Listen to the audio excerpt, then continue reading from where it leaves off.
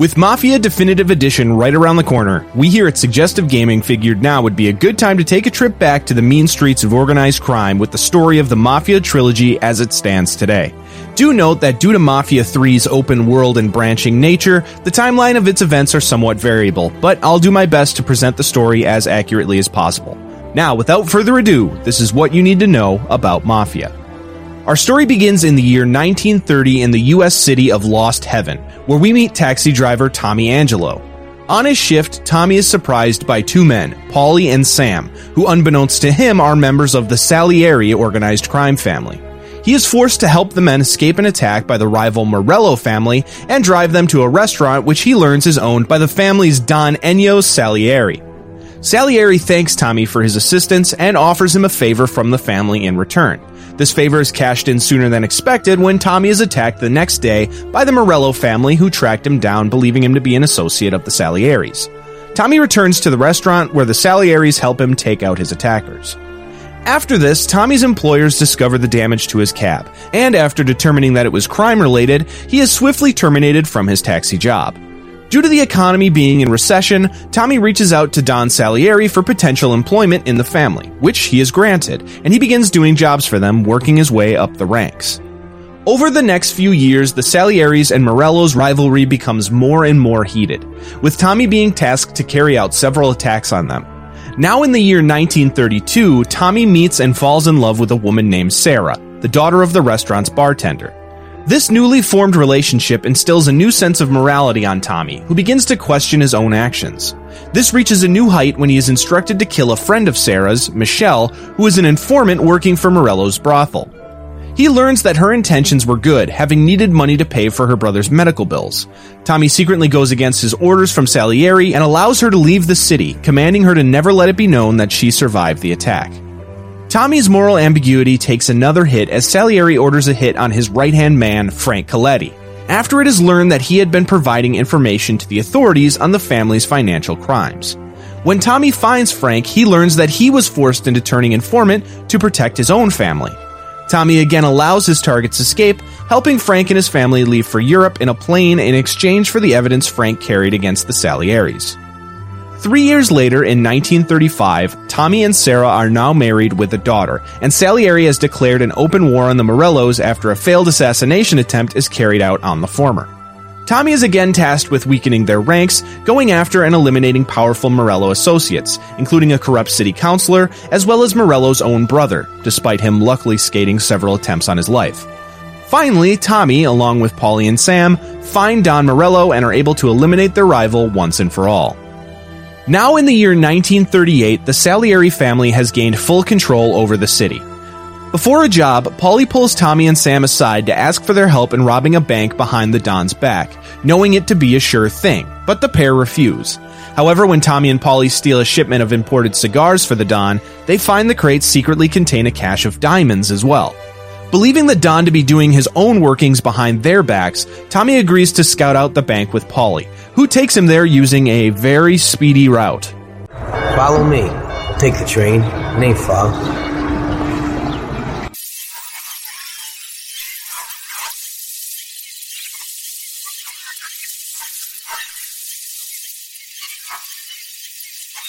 So this is it.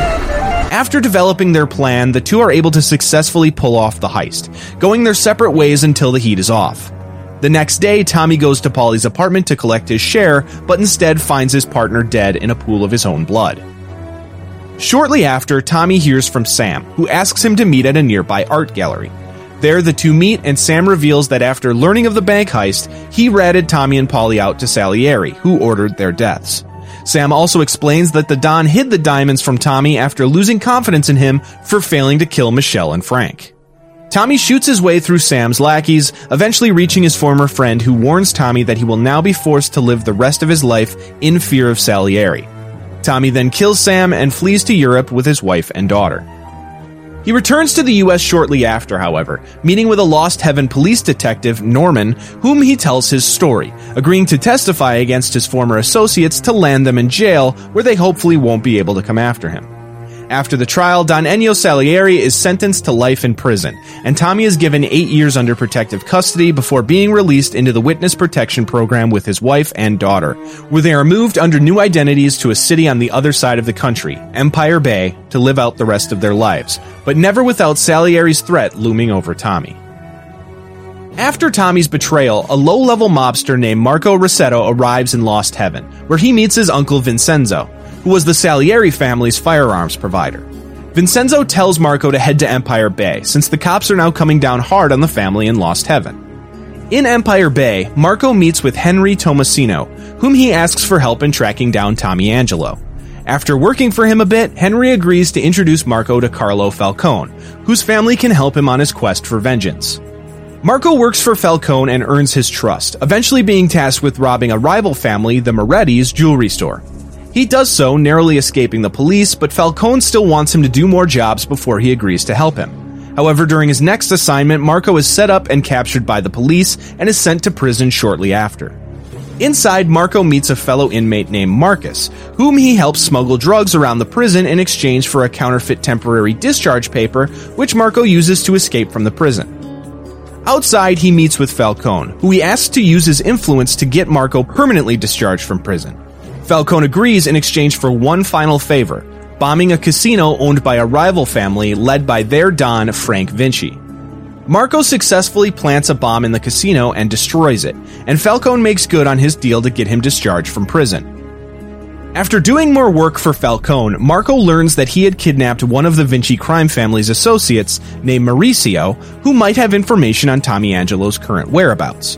Marco interrogates Mauricio, who reveals that Frank Vinci has been working with the Lost Heaven Police Department to set up a location for Tommy to hide out. Vinci's men then show up to rescue Mauricio, but Marco kills all of them before heading out to find Falcone.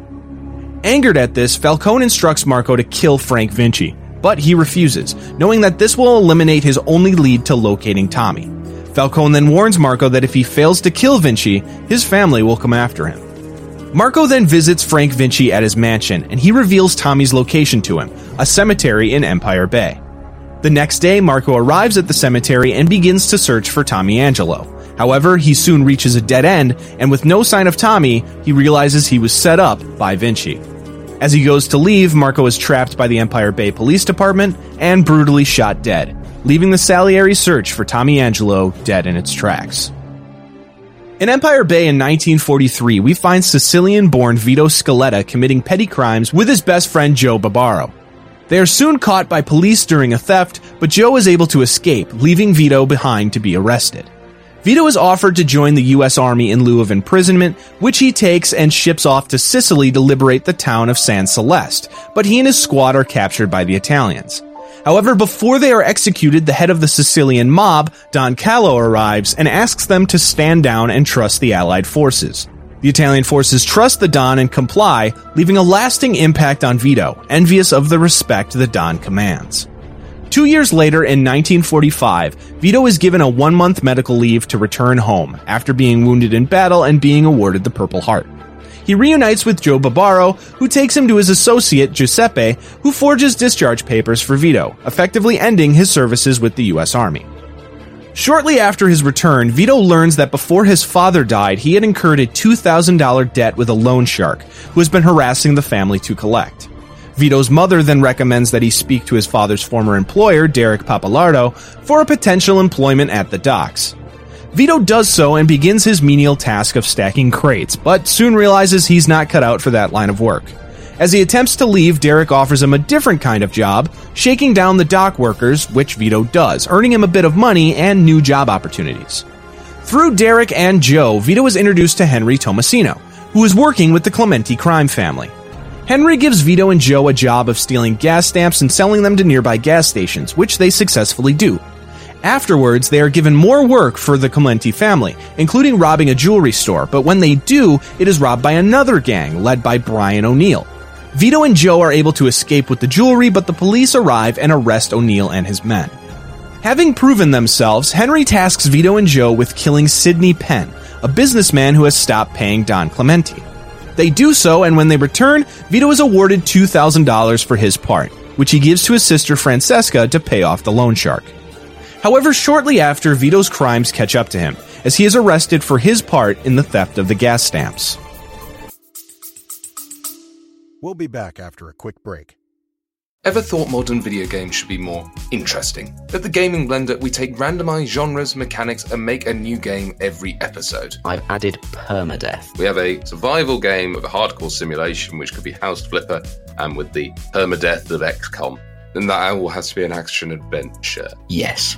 Ooh, dear. Yes. And sometimes it doesn't quite work. And you have a construction off over the course of the narrative. A construction off. The way we can do this is that we ditch your idea entirely. Check out the Gaming Blender on all your favourite podcast platforms now. When Joe learns of Vito's arrest, he contacts Clementi associate Luca Guarino, who has him find the gas station attendant who ratted Vito out to convince him not to testify. Joe finds and chases the attendant through a train station, but when he captures him, he learns of a bigger rat named Richie Mazzeo, who is lined up to provide information taking down the entire Clementi crime family. Joe tells Luca about this, and Luca asks Joe to find and kill Richie. Joe is able to follow two detectives to find him, and he attempts to escape, but Joe chases him down and kills him, believing that there will now be no evidence to convict Vito. However, Joe soon learns that Vito is found guilty at trial anyway and is sentenced to 10 years in prison. Angered at this, Joe barges into the Clementi-run Freddy's bar to confront Luca. Luca does not take this kindly and orders a hit on Joe. Henry learns about this and calls Joe to warn him about the hit, and for his safety, Joe leaves Empire Bay and hides out for the next 5 years. In prison, Vito again meets Brian O'Neill, who seeks payback for his arrest, which he still blames on Vito. Vito then turns to Leo Galanti, the right-hand man of Don Frank Vinci, who is serving his own prison sentence for fixing boxing fights. Leo teaches Vito how to fight, and with his training, he is able to take out O'Neill, eventually killing him during a prison scrap. Now, without the threat of O'Neill looming over him, Vito lives out the rest of his sentence, bonding with Leo and learning about how the various Mafia families control Empire Bay. Now in the year 1950, Joe returns to Empire Bay with a very convincing disguise. With the help of Eddie Scarpa, he begins to work for the Falcone crime family, but the hit on him from Luca and the Clementi family still hangs over him. While working for the Falcones, Joe meets Rocco, the family's underboss, who promises to speak to Luca about calling off the hit if Joe continues to work for him. However, Joe soon learns that Rocco is planning a hostile takeover of the Falcone family, and at a meeting at the Garden of Eden Gentlemen's Club, Rocco attempts to assassinate Don Carlo Falcone, but Joe and Eddie Scarpa prevent this, chasing Rocco down and killing him. Afterward, Falcone repays Joe by setting up a meeting with Luca to call off the hit, and when the two reunite, Joe greets his former associate with a middle finger. The next year, in 1951, Vito is released from prison early thanks to his connection with Leo Galanti, and outside he meets back up with Joe and the pair begin to work for Eddie Scarpa, who is now the new underboss of the Falcone family. As his first big assignment, Vito is tasked with killing Luca Guarino, which he does, earning him the respect of Don Falcone, who makes him and Joe made men in the family. Later, Joe and Vito are sent to the Empire Arms Hotel to kill Don Alberto Clementi, and the pair pose as cleaners, also with very convincing disguises, to plant a bomb in the conference room where the Don is to hold a meeting. When they detonate the bomb, however, the Don isn't in the room and survives the explosion, causing the pair to chase him into the street, where Joe finds and kills him. With the Clementi family now dissolved, Henry approaches Vito in search of new employment. They meet with Eddie Scarpa, who agrees to allow Henry to work for the Falcone family if he proves himself by killing Leo Galanti. Vito rushes to Leo to warn him before Henry arrives to carry out the hit, but when the latter does, Leo is able to make a deal with Henry to disappear to Lost Heaven as a favor to Vito. Vito then drives Leo to the train station and sees his old friend off. Vito's newly found comfortable life of wealth gained from working for the Falcone family is soon stripped away from him when the remnants of the O'Neill gang, now led by a man named Mickey Desmond, set his house on fire while he sleeps inside. Vito is able to escape to find Joe, and the pair find Desmond and kill him, but Vito nonetheless lost everything in the fire, including the stash of all of his earnings. Desperate to re-earn some money and get back on his feet, Vito agrees to help Henry and Joe with a drug deal, despite his own personal objections to the business. Henry takes them to meet with loan shark Bruno Levine to obtain a loan to purchase the drugs. After getting the money, the trio meet with some Empire Bay triads to make the drug deal. Afterwards, Falcone learns about the deal and demands a cut, lowering their profits significantly. Additionally, while the three are meeting up in Lincoln Park, Joe and Vito find Henry being brutally hacked to death by the Triads, who take the money from the drug deal as they escape. Joe and Vito chase the Triads to the Red Dragon restaurant, where they fight their way through Triad forces to find their enforcer, Zayu Wong, who reveals that they had killed Henry after learning that he was a federal informant. Joe refuses to believe him and shoots Wong, killing him and sparking a war between the Triads and the Mafia families of Empire Bay. Still without their money to pay back the loan to Bruno, Vito and Joe start to look for other work. Joe finds a contract hit from a crime family out of town, and the pair take it on. They find the target living in Empire Bay, and the two approach the man, none other than Tommy Angelo. They deliver the message that Salieri sends his regards before Joe shoots him, leaving him dead on his front lawn, his penance for betraying his family finally paid in full. Afterwards, Vito heads back to Derek at the docks, who gives him some work of handling his striking workers. As he does so, one of them recognizes him and asks why Vito would work for Derek after his hand in killing his father. This revelation causes Vito to lose control and kill Derek and his men, stealing his money to take to pay off Bruno. Vito goes to meet with Joe, but finds him missing. After asking around, he learns that Joe had been taken to be questioned by Don Frank Vinci. Vito finds and rescues Joe, and the two escape to take their money to pay off Bruno. The next day, Vito is contacted by a newly returning Leo Galanti and is scolded for igniting the war with the Triads. Leo hopes that working with the Triads to kill Don Carlo Falcone will help stop the bloodshed on the streets, and asks Vito to carry out the plot in exchange for his protection, which he reluctantly agrees to do. Vito heads to the observatory to eliminate Falcone. There he is ambushed and held at gunpoint by none other than his own best friend, Joe. Falcone reveals that he had offered Joe a powerful position in exchange for his cooperation in taking down Vito before he could kill him. But Joe quickly double-crosses Falcone and helps his friend take the Don down. After killing Falcone, Vito and Joe leave the observatory to meet with Leo outside. Vito enters a car with Leo while Joe is escorted to another, and as they drive off, Leo reveals that the deal Vito made for protection only covered himself, and the car Joe is in separates from them. Vito is then forced to wonder about his friend's fate, as he is taken by Leo to his new life outside of Empire Bay. Now, before we continue on with our story, I do quickly ask that if you are enjoying this video to please click that subscribe button.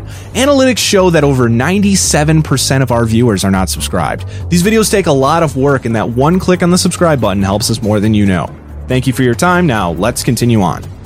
In 1968, in the southern U.S. city of New Bordeaux, U.S. Army veteran Lincoln Clay returns home from the Vietnam War to meet with his adoptive brother Ellis. Together they drive to a bar owned by Sammy Robinson, the man who adopted Lincoln as a child, as well as the leader of the Black Mob.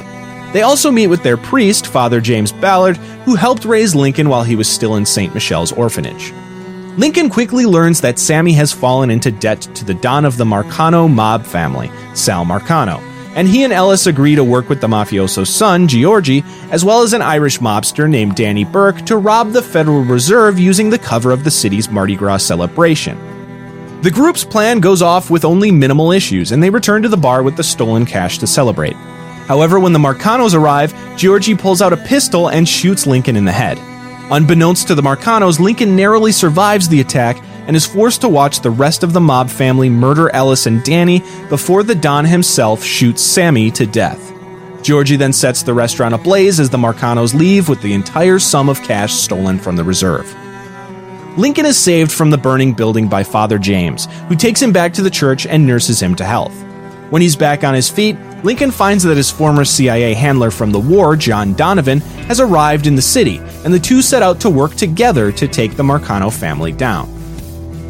Lincoln starts by recruiting help from 3 local crime bosses: Haitian boss Cassandra, Irish mob boss and father of Lincoln's heist partner Danny, Thomas Burke, and last but certainly not least, none other than Vito Scaletta, revealing his fate after Leo helped him escape Empire Bay, led him to New Bordeaux.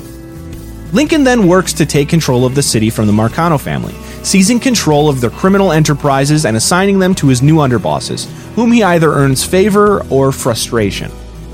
During his mission to take down the Marcanos, Lincoln finds himself occupied with a few other distractions as well. one of which involves Lincoln working with a civil rights group in the Sinclair Parish just outside of New Bordeaux to capture evidence on the area's racist sheriff Slim Beaumont that leads to his arrest and prosecution in federal court. Another involves a drug-using murderous cult that operates within the remains of Sammy's bar that are hellbent on birthing the Seed, who will rule humanity after the forthcoming apocalypse. Lincoln is able to find the cult's leadership and dispose of them, bringing an end to this madness. Lincoln's largest distraction comes from Donovan, who discovers that his former CIA counterpart, Connor Aldridge, has obtained a nuclear warhead and has taken it to a deserted island off the coast of Mexico. Lincoln and Donovan head to the island, and after fighting their way through Aldridge's base full of mercenaries, Donovan is able to confront and kill Aldridge, and the pair are able to deliver the warhead to the American government before leaving the island and returning to their main objective. Lincoln eventually learns that Marcano has all of his money tied up in a casino he intends to use to go legitimate and leave the crime syndicate. Having taken down most of Marcano's men and gained control of the entire city, Lincoln decides to finally go after the man himself and heads to the casino's construction site to find it. There, Lincoln is met with a massive amount of opposition from Marcano's men, and his son Georgie makes his last stand before Lincoln kills him, finally avenging the attempt on his own life. After this, Lincoln makes his way to the top of the casino and finds Sal Marcano in his penthouse. Despite the bad blood between the two, they share a drink and talk about their lives. Marcano admits that he doesn't regret killing Lincoln's family, and the conversation ends as Lincoln stands up. Lincoln is then given the choice to either kill Marcano himself or spare him, which causes the man to take his own life, fearing Lincoln will do it soon anyway. Either way, Lincoln leaves the casino, having caused Sal's death, and finally avenging his family. Outside, Lincoln is greeted by none other than Leo Galanti, who informs him that the Commission, the governing body of the Greater American Mafia, has been watching his actions and fears that he will be coming for them next. Lincoln assures Leo that his crusade is over, and while Leo respects his actions, advises him to move on. Leo then gives Lincoln permission to continue running his operation as long as he cuts the Commission in, just as Sal did before him. Lincoln then meets with Donovan and Father James at the church, where James urges Lincoln to leave his life of crime behind him, while Donovan instead believes he should continue to preside over the criminal underbelly of the city, preferably alone. Donovan then leaves the city, and Lincoln exits the church to make his decision on his future. At this point, Lincoln can choose one of three fates. One option entails calling a meeting with his underbosses in which he declares that he plans on ruling New Bordeaux on his own before killing each of them. However, when he goes to leave in his car, he turns the key and it explodes. It is later revealed that Father James planted the car bomb, believing that Lincoln would only let the power corrupt him more and more, becoming the new Sal Marcano.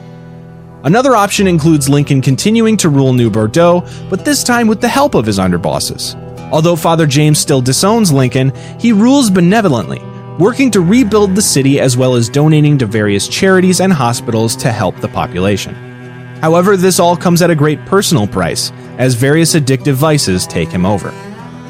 Lincoln's final option includes taking Father James's advice and leaving the city. Afterwards, he moves around the country, drifting between odd jobs for various years, but never quite settling down or finding his place in the world.